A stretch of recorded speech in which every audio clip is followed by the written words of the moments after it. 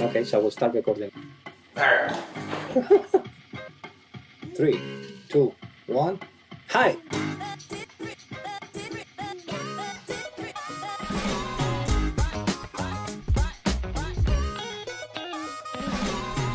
Hey, what's up? This is Todd. Hi. This is G, and welcome to Beards with Beards. Huh? I'm curious about one thing.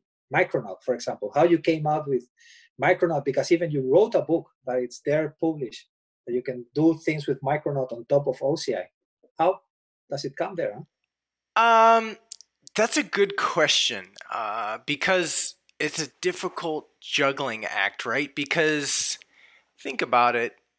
When you're talking, when you're writing books, when you're writing blog posts, when you're doing presentations, um, you're not always going to have the luxury of this. But what you really want is you want to have a topic that you care about, that you're passionate about, that that means something to you. Because when you have a topic that you care about and that's interesting to you, that means something to you, that passion is going to come through the writing, it's going to come through the speaking, it's going to show to everybody who listens to you talk about that. They're going to know this is something that this guy cares about. It means something to him.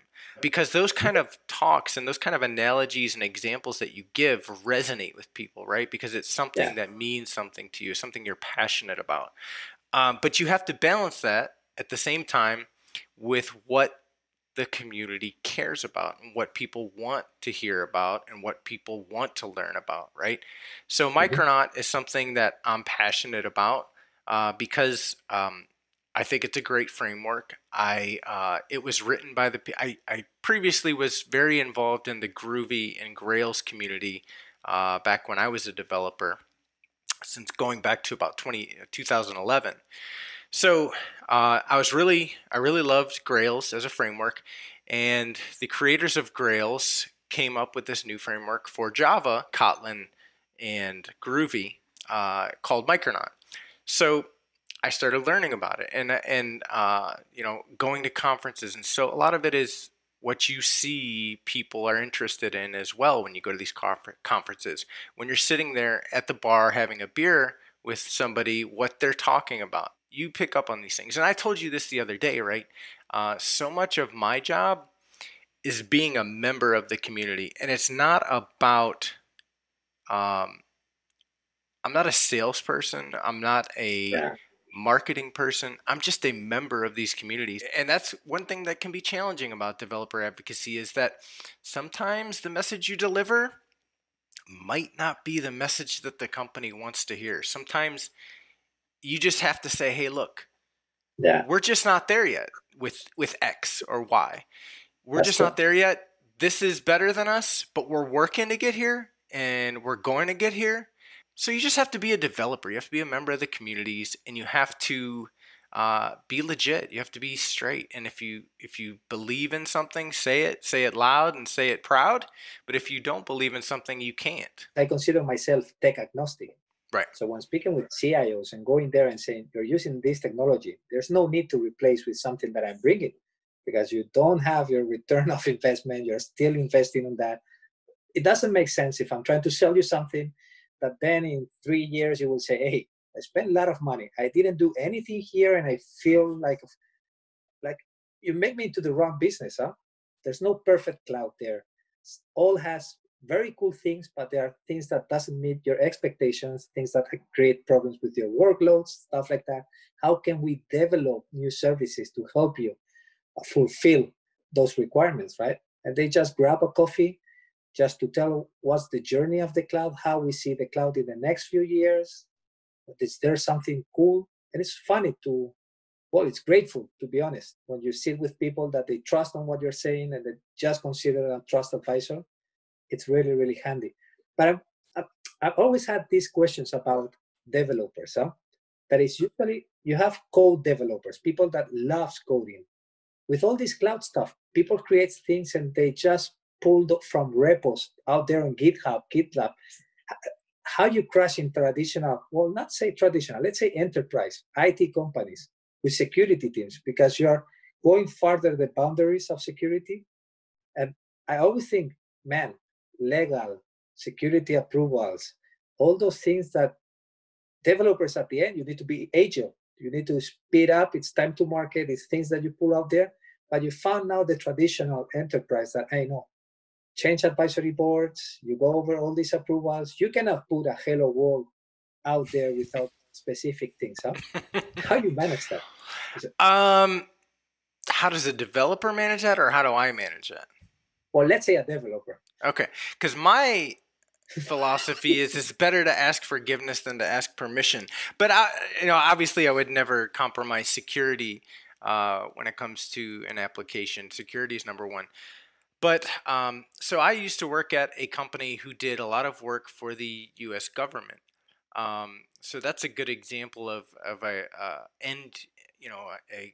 client of ours who we were a consulting firm who obviously had a very high desire for secure applications and for very low tolerance for insecure applications. So there was all kinds of code scanning and this kind of things that is required when it comes to deploying those applications. So I think it's a matter of, like any developer, I mean, it's you go back to Stack Overflow, and the old argument is, a bad developer is just a copy paste developer, right? You should never just take a sample of code that you see on the internet, just copy it and paste it in your application. And it's the same with any kind of external dependencies or libraries that you're pulling in. You should know what's in that. You should understand what it's doing to some extent, and have the tools in place. GitHub does a really good job of scanning for vulnerabilities now, and telling you, hey, you have a vulnerable dependency in your project. You need to do something about this. I think it goes even beyond the tools, because there's company that wants to be, I want to turn into a DevOps things, but you don't change the culture. And if you don't change the culture and the way you operate, you will never, you can have the tools, you can have the people, but you will get stuck there. You will not be able if you don't change all the process there. And there's something funny, because I usually find that speaking with people, I have a bunch of developers here. They're the best of the best there, but they're building tools. So you're spending thousands of dollars to create tools rather than services. If I'm the CTO or the CIO of a company, wouldn't I pay for these guys to create services rather than creating tools? There should be frameworks out there that I can just leverage and create all my pipelines, everything, continuous integration, deployment. There should be, but what if there's not? I guess, is the question.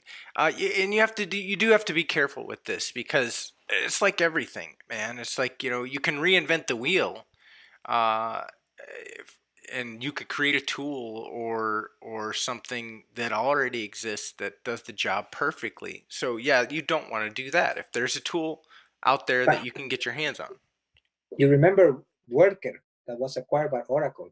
It was the platform. You already have it there. You don't need to install Jenkins and create and maintain and keep all those plugins. You have 100 things you need to maintain. I always see things. I'm a doomie guy, and I always say it. I need to try to understand things, and I want things really, really simple. Oh yeah, absolutely. And not only simple, G, it has to be intuitive. Do you know what I mean by that? It has to be. I can look at, so an SDK is or an API is a perfect example. It has to be intuitive. And what that means is, when I take an SDK and I perform a list bucket request, for example, I should kind of already know that the response of that is going to be a list bucket response, right? I should be able to guess what the other API methods are called based on. It should be consistent. It should be intuitive. You should easily know as a developer how to perform some function. And you may be wrong, but you're going to be darn close if you were to guess on a certain method, right? Consistency and intuitive. Those are two hugely important things when it comes to developing software that I think some people overlook.